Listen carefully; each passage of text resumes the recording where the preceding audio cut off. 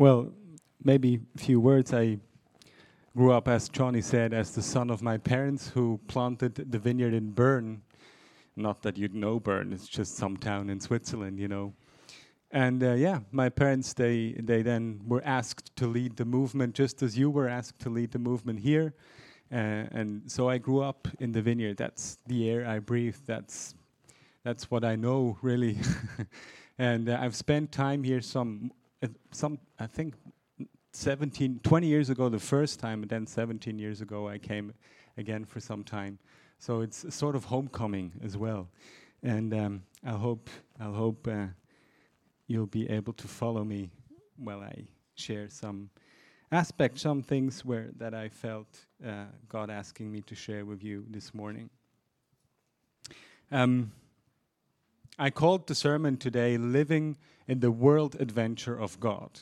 Now, this is a literal translation of a book I'm reading in German. And German is funny. You can just combine words.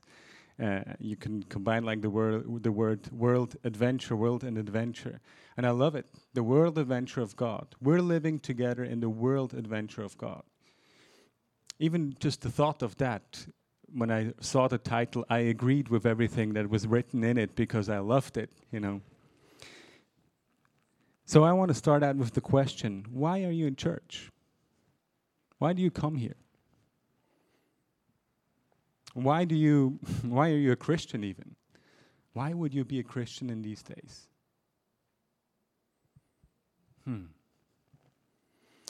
know, in COVID times, many people with the lockdowns, they got used to having more time and space for themselves, you know. And I don't know how it was here, but in Switzerland, many people kind of liked it, you know, not so many things to do, less stress. So why, after COVID, do you come back? For me, I could not imagine a Sunday without church. Now, we're on holidays for 7 weeks, but it was clear for me, Sunday, urban, I'll be there. And then I also offered to speak, so I guess I like doing that as well. And they had me, so lucky me. But this is something it helps me. It's part of who I am. I cannot imagine a Sunday without the church service. So even if we're far, that's what we do, because we're part of one body, as we just celebrated. And this is where we connect, wherever we are. But I want to go into it a bit more deeper, even from the perspective of Paul. Now, at first, you might not see exactly where I'm coming to that point, why going to church, but we'll come to it at the end. So I'll ask you to open up your Bibles, or, you know, to find the passage in Colossians 1.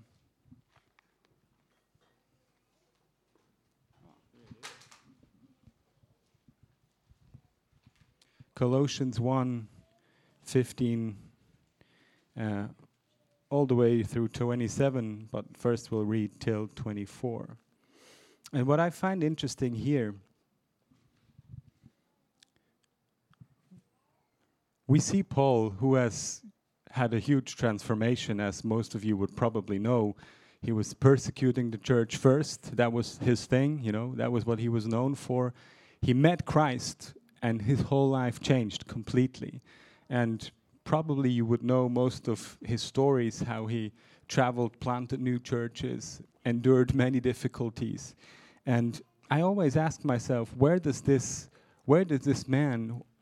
take this passion, not to go once, not twice, but 3 times, and going all the way, you know, directly into the heart of power of his day, where that was really hostile to him. So let's read this passage, and it's Paul talking about Christ. I hope you on Zoom can hear and see me too.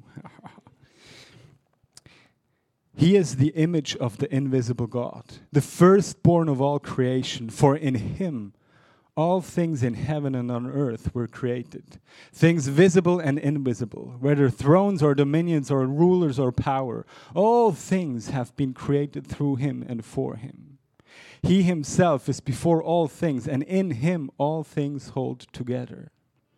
He is the head of the body, the church. He is the beginning, the firstborn from the dead, so that he might come to have first place in everything. For in him all the fullness of God was pleased to dwell, and through him God was pleased to reconcile to himself all things, whether on earth or in heaven, by making peace through the blood of his cross. And you who were once estranged and hostile in mind, doing evil deeds, he has now reconciled in his fleshly body through death, so as to present you holy and blameless and irreproachable before him, provided that you continue securely established and steadfast in the faith, without shifting from the hope promised by the gospel that you heard, which has been proclaimed to every creature under heaven. I, Paul, became a servant of this gospel. I am now rejoicing in my suffering for your sake, and in my flesh I am completing what is lacking in Christ's afflictions for the sake of his body, that is the church. So far for now. I don't know how you guys see Paul when you read him. Often when we read something, when we read scripture, we sort of have in mind more theologian-type persons. But when I read this passage, I see a man passionate. He's not, for me, he's not trying to find the exact words, thinking for hours. But he was always on the run, dictating to his scribers what they should write. So I see a man trying to find the right words, full of passion, maybe even crying sometimes of what he hears. And here in this passage, I see such a passion for this Christ, the one that he met and that changed all his life, that led him to saying, well, I take joy, I rejoice in my suffering even. He was so caught by who Christ is that he was willing joyfully to suffer because he knew the cause. And he tries to describe how Christ really is, how he is everything. Through him, everything was created. And afterwards, through him, everything again was reconciled to God.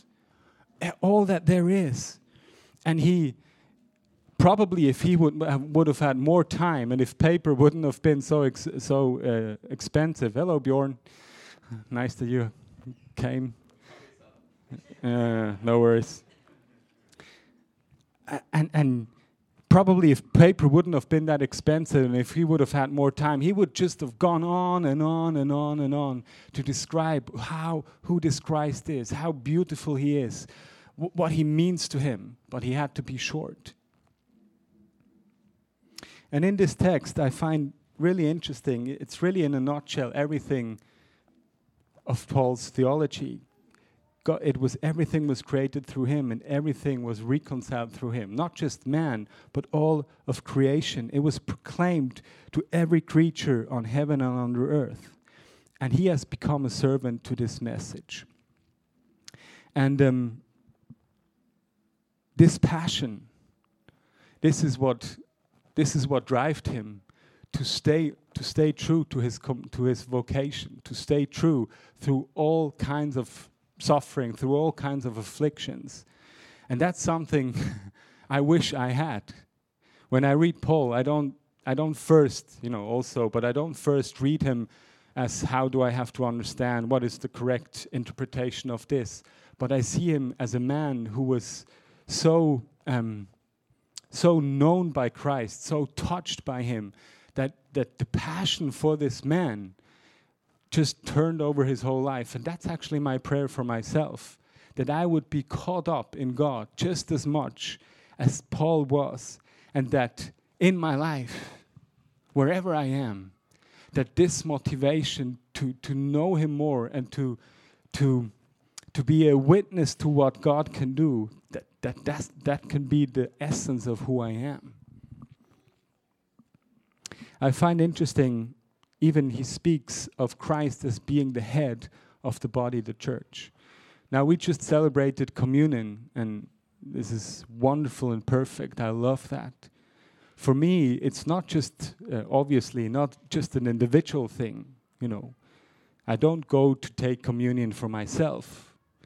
I know some people, they celebrate communion alone. For me, that's kind of strange. I don't know. I probably couldn't do that. Why? Because it's the gift to the church. In communion, we remind ourselves that we are his body together. Not just that I have been made new through his death, but that we're joined together. That's why in communion, I like to look at the faces around me. I look at the people. Now, if you look at each other, we are the expression of his body here. The one expression that is called urban vineyard, that's us. Look at yourselves. This is his expression. He is the head of us, but now today we are put together as one body. And that is a clue we'll take along into the next passage. So we'll continue to read from 25 to 27. And this is where the whole adventurous part comes in, I believe. I became its servant according to God's commission that was given to me for you, to make the word of God fully known, the mystery that has been hidden throughout the ages and generations, but has now been revealed to his saints.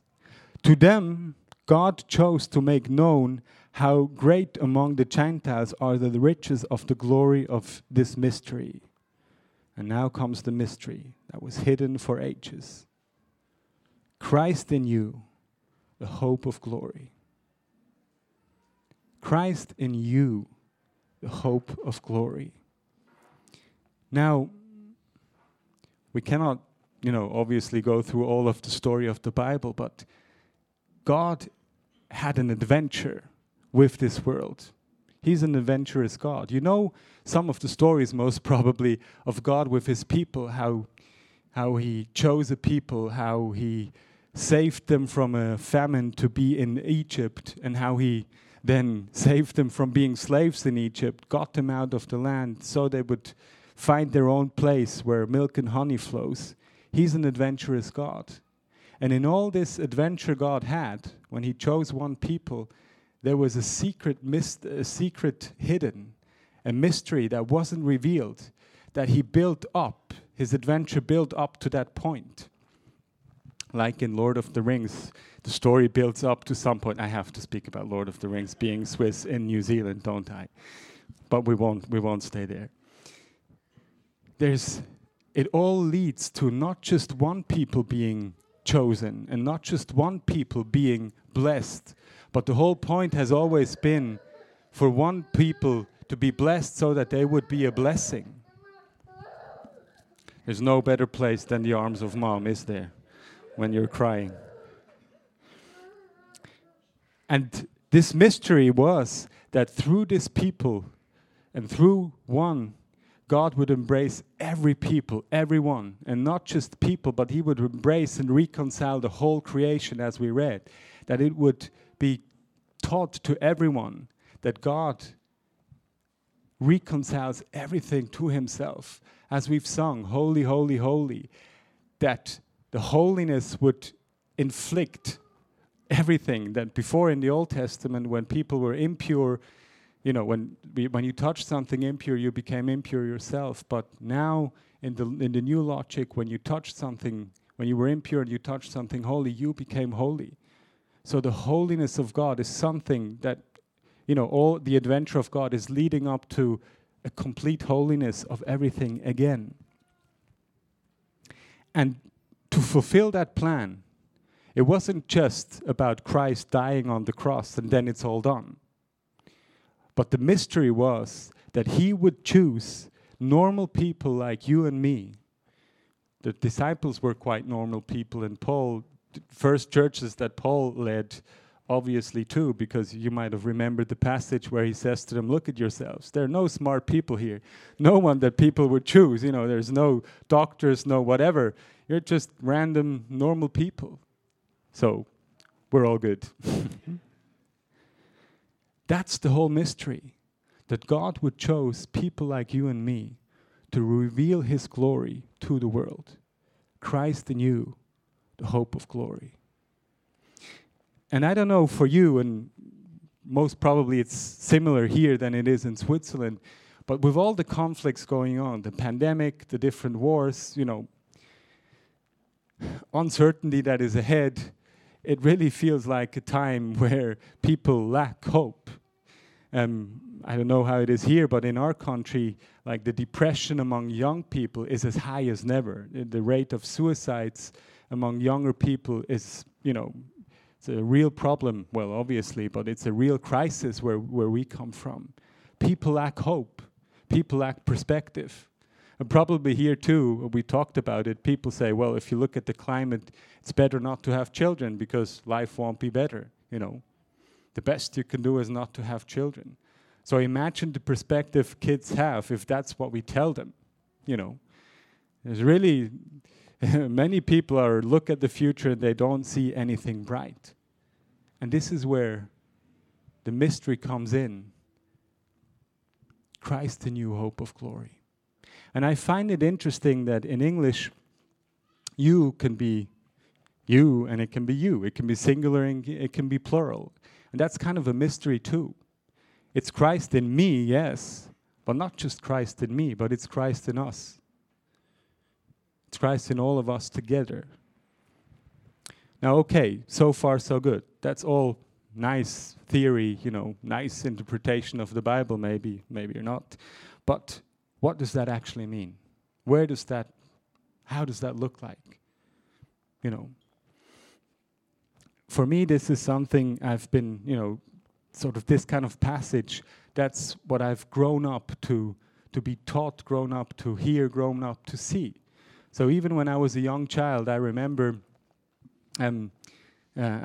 that my parents, they were always active in all through the world, and it was always clear that we had a responsibility for the world. Now, of course, we cannot save the world, but it was always clear we can be active ourselves. So I remember at one point my parents came home from, I think it was Cambodia, I think. And there had just been the Red Khmer, they've just taken over the country, and there were very many orphans. And I was like, I think, a 5-year-old kid or something like that. And so we had like a family council, them telling stories from that time, from Cambodia. The question was, what can we do? And I remember me as a child, I thought, I had a lot of collections of Native American stuff, I loved to play. And so I thought, I'll make an exhibition in my room, and I'll get people to pay for it, and I'll just take half the money for myself, and half the money I'll donate for the orphans. I thought that was a pretty good deal, because that might get me half money, because, people would come because of the orphans. So that's what I did. I don't know if that was my logic, but probably it was. I was a normal child. So within a few weeks, I made $600. Wow, that's amazing. And because I sort of realized, okay, people didn't come to see that and give money for me, so I felt obliged to donate everything to the orphans. So from an early age, it was very clear, hey, I can do something. I'm not just passive, And if you're parents to children, I want to encourage you just to take in your kids. It's very simple sometimes to give opportunity to be part of a solution. Not to think that you'll save the world, because we won't, we'll never. If something happens, it's always Christ, it's never us. But that was an easy way for me to just, grow up to know, no, I have power to do something. I can do something. Or Christ can do something through me. And I want to share some stories just to give more flesh to what I'm talking about, and to help us understand how it might look like when we become the hope of glory for people. I'm living in a house, and in this house there's a pizzeria below. So multiple story house. That's kind of normal in Switzerland. We don't have as much space as you guys. And often I would hang out in the pizzeria. And one day I've seen a couple speaking Spanish, and they were discussing something in Spanish whilst ordering. And they just ordered one pizza margarita and no drinks. So it's quite obvious that money was an issue. It's quite obvious because, you know, why would they argue and then in the end just buy the cheapest thing on the menu? So I secretly paid for them because after all, it's the house I live. It's my area, you know. I secretly paid for them, and then I started to talk to them through Google Translate. Now, I don't know if you know how that works. You can talk into it, and it translates and it speaks out. It's quite accurate, actually. So I started to speak to this couple, a young couple, and it turns out it was a Mexican couple. They were in Switzerland for 2 months. They were in Europe for 2 weeks. They worked for 2 years to have a trip for 2 weeks in Europe, and they were in Switzerland for 1 day, actually, or that was the plan. But on this 1 day that they were in Switzerland, in expensive Switzerland, you know, the mother gave birth early to a child. It was in the 7th month. So they got stuck as Mexicans, not speaking a word of German, of Swiss, or, you know, any language other than Spanish, not knowing anyone, having their first child abroad in a very expensive country. And when I met them, they were already there for 1 month. So they really got stuck, and that was a terrible situation, having to explain to their bosses that they cannot come home because their baby is in the hospital, you know, in the sort of intensive care for newborns. So I understood the situation. I talked to the boss of the pizzeria, who is a close friend of mine. He's actually a Muslim, but, you know, we're very close friends. And as I told him the situation, it became evident for him that he would, you know, he invited them to go and eat in his pizzeria for free whenever they want. That was the first thing that really touched him. And I decided that I would go shopping with them in like a second-hand baby clothes shop, and we gathered, you know, everything you need when you have a firstborn. I thought, you know, they don't have family, they don't have friends around. Someone has to take care of them a little bit. So we did, and luckily there was a lady speaking Spanish because I don't speak any Spanish. And as we were gathering all that stuff, you know, they wanted to refuse it. They said, no, you've done enough for us. That's too much. We cannot accept it. So I looked at them really angrily, and I told to the woman that she should translate. And in Switzerland, it'd be very offensive culturally if they wouldn't accept that. Which they did in the end. And we sort of became friends. I went to play football, soccer with Marco, the husband, the father.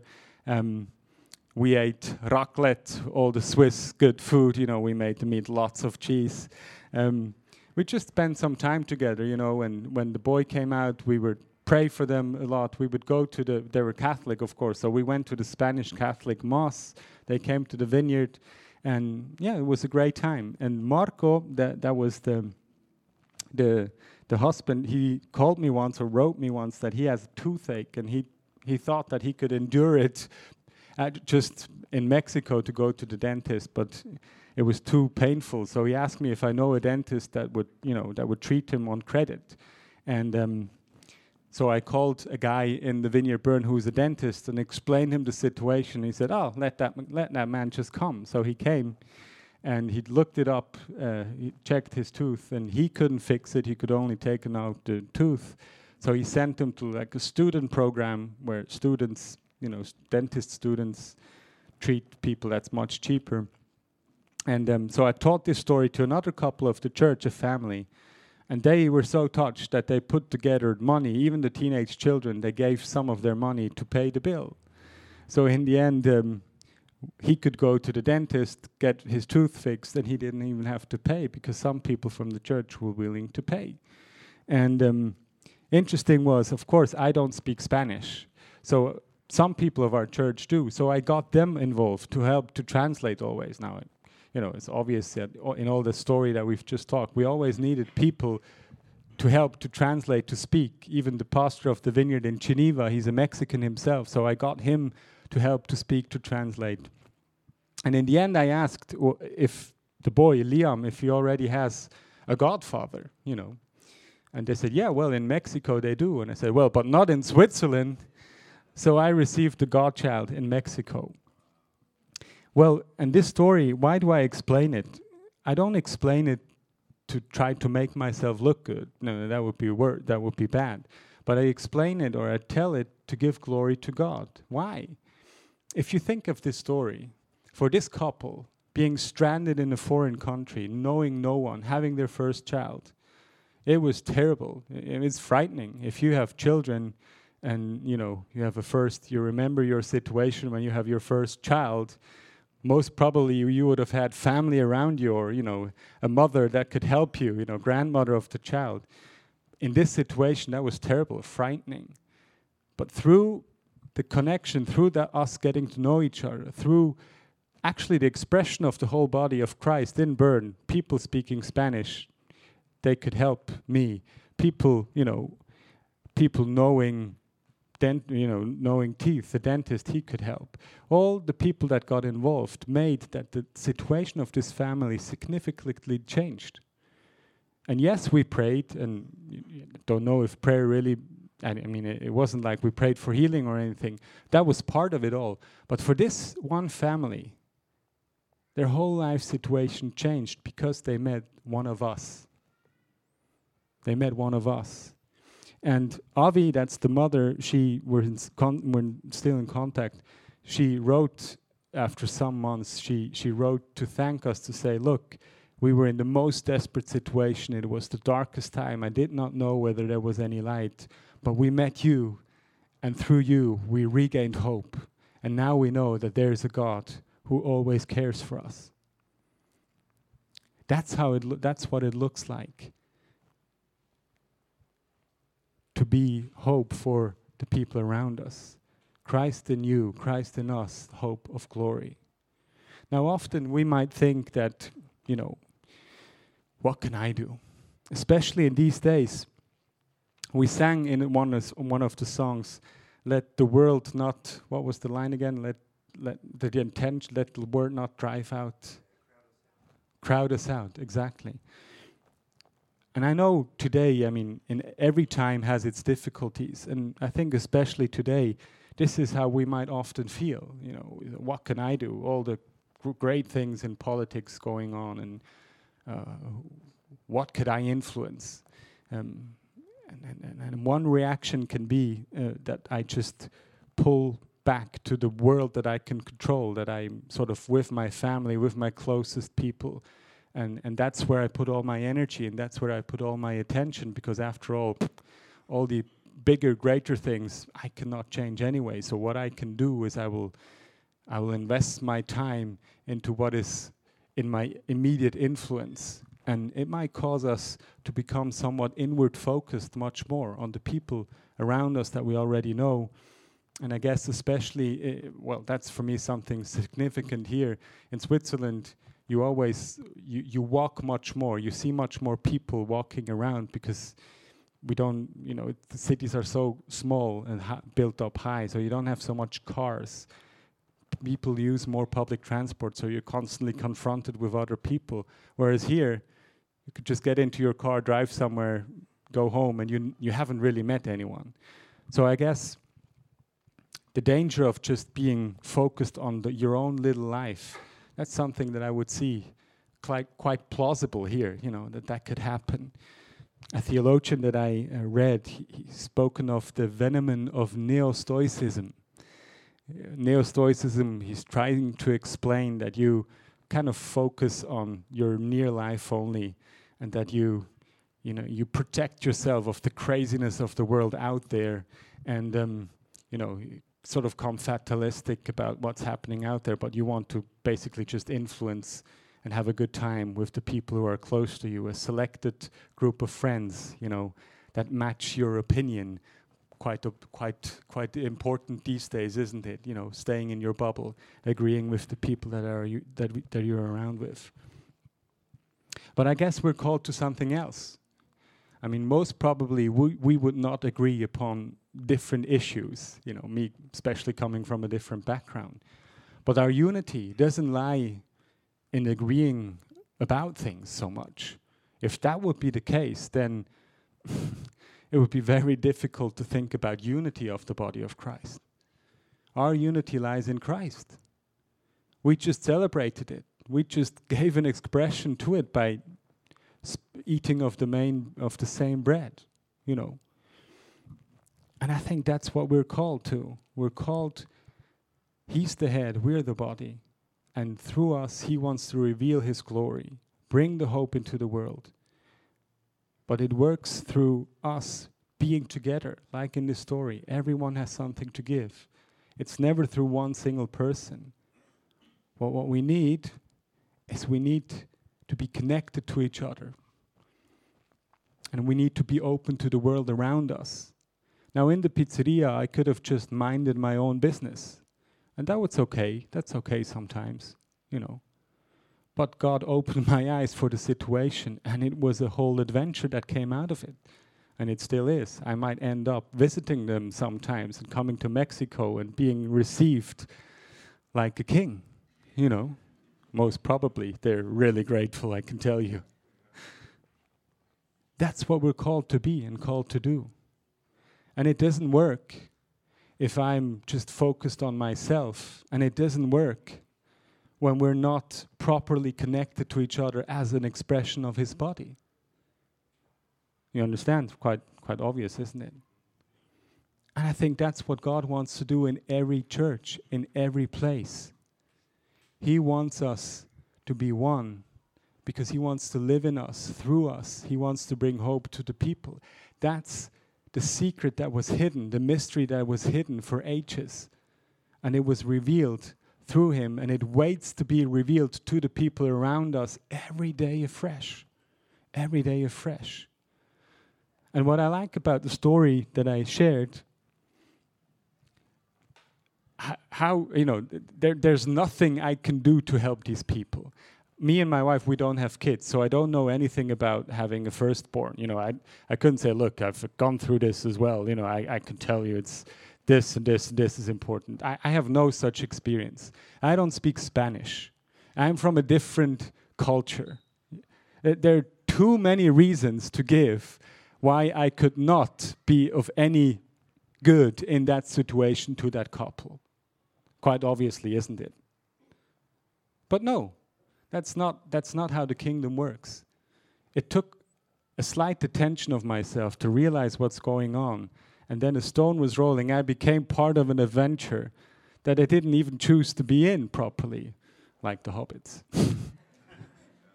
And I got stuck in this adventure, and I'm still in it.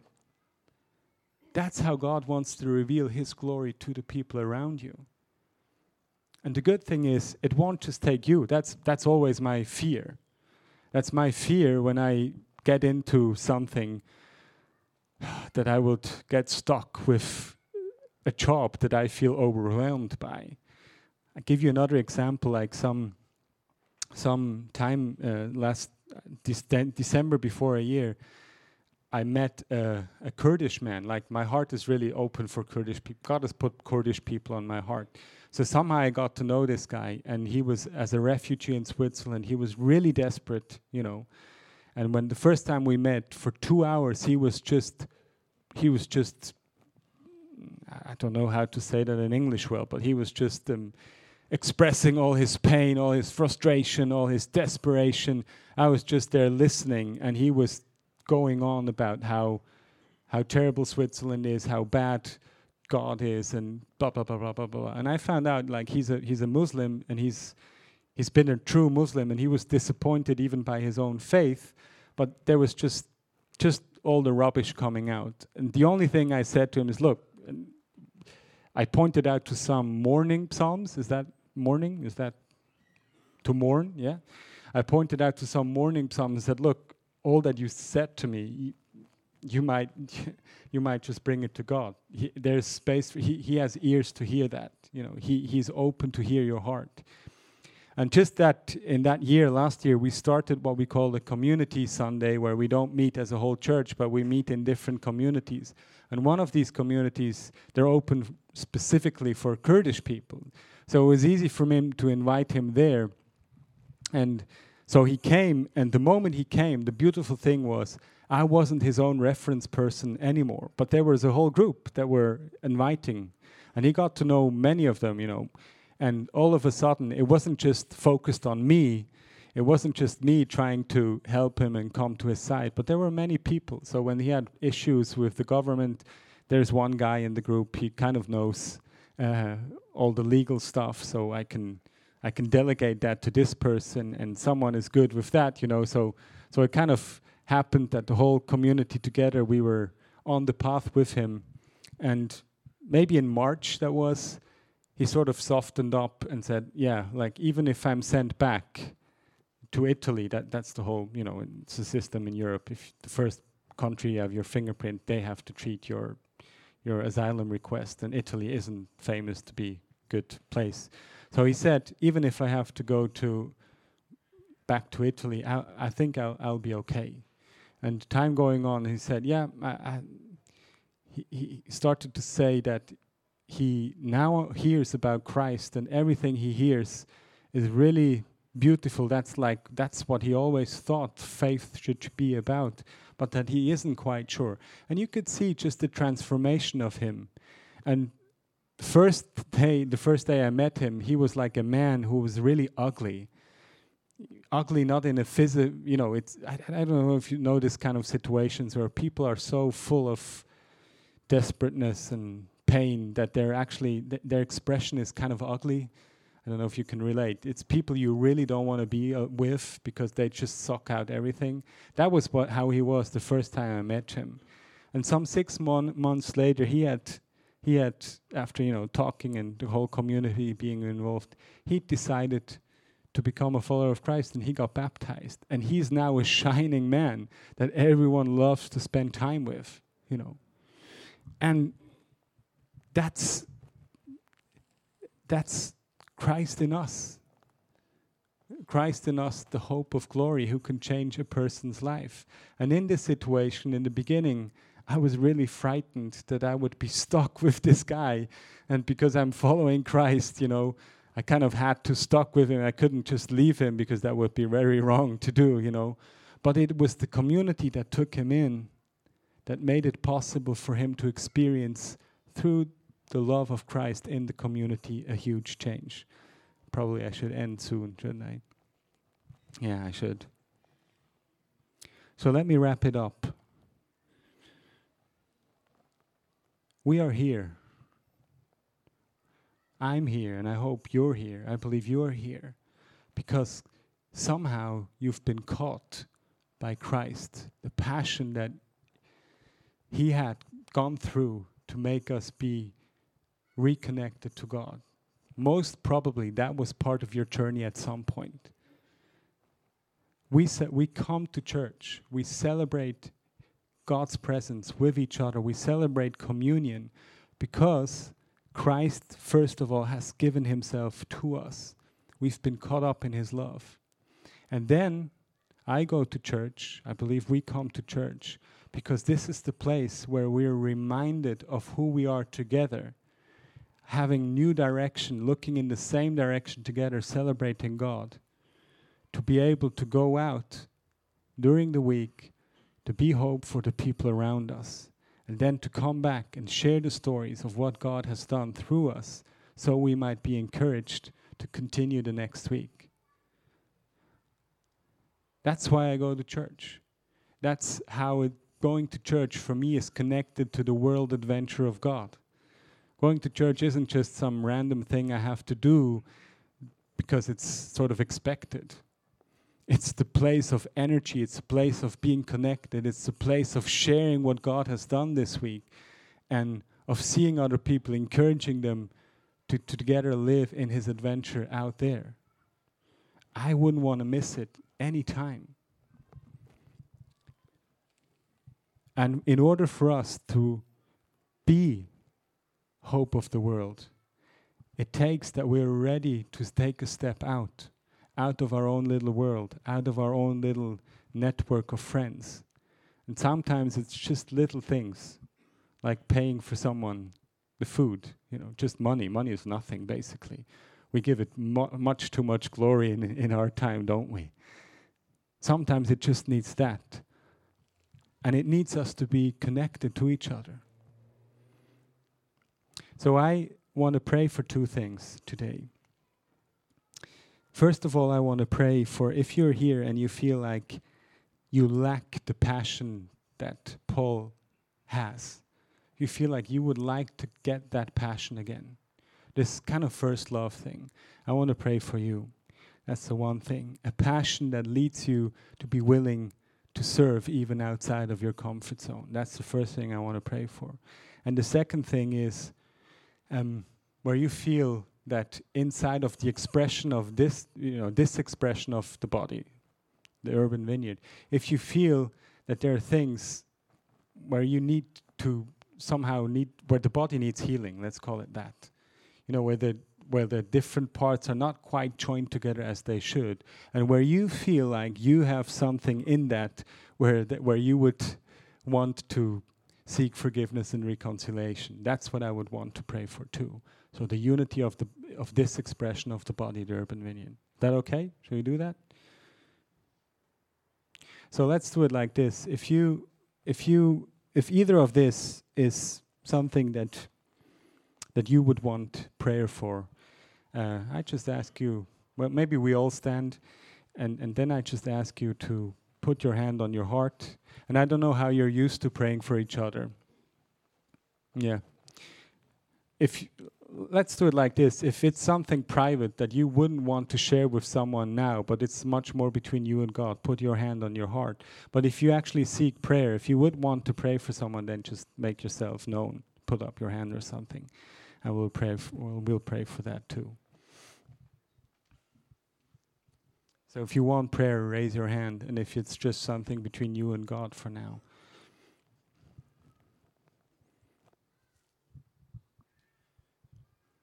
So Father, we just thank you. We invite you to come, Holy Spirit. Come, Holy Spirit.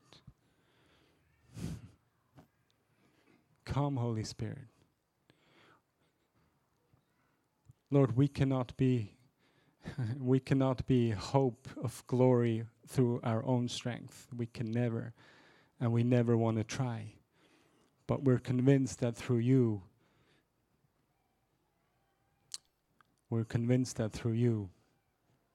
lives can change around us.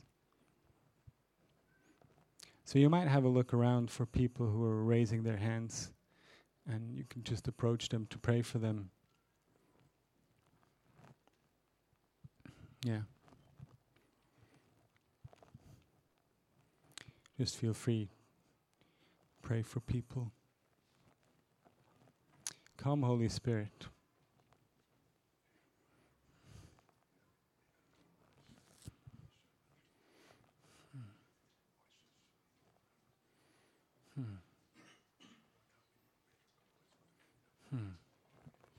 You know, while I was here, when I came here, when I walked in here first, my thought was this. The urban vineyard, you have everything it needs. You have everything it needs to be a change in this city. If you think of the first disciples, it was a group of 12. You're much more than a group of 12. And you know much more than they knew then. You do. They had fights like we have fights, normal. But they were focused on one thing. And I want to proclaim that over you. I feel like God wants to tell you, each and every one of you, you're enough.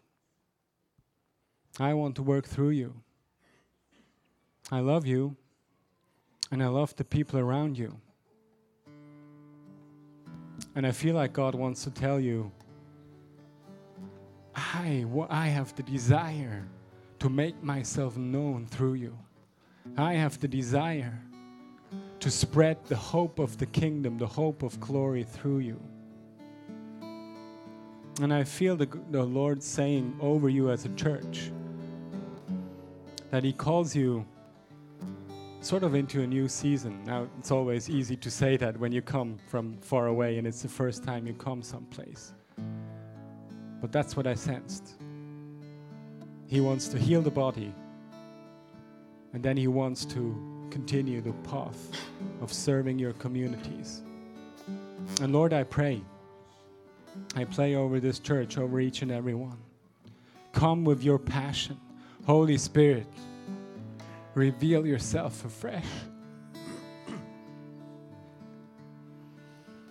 Remind us all of the beauty of what you can do.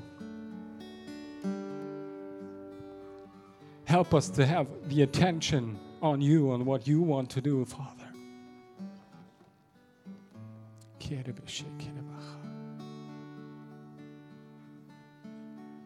Reveal yourself afresh. Give us new this passion for who you are, this motivation to serve you, to even endure suffering like Paul did.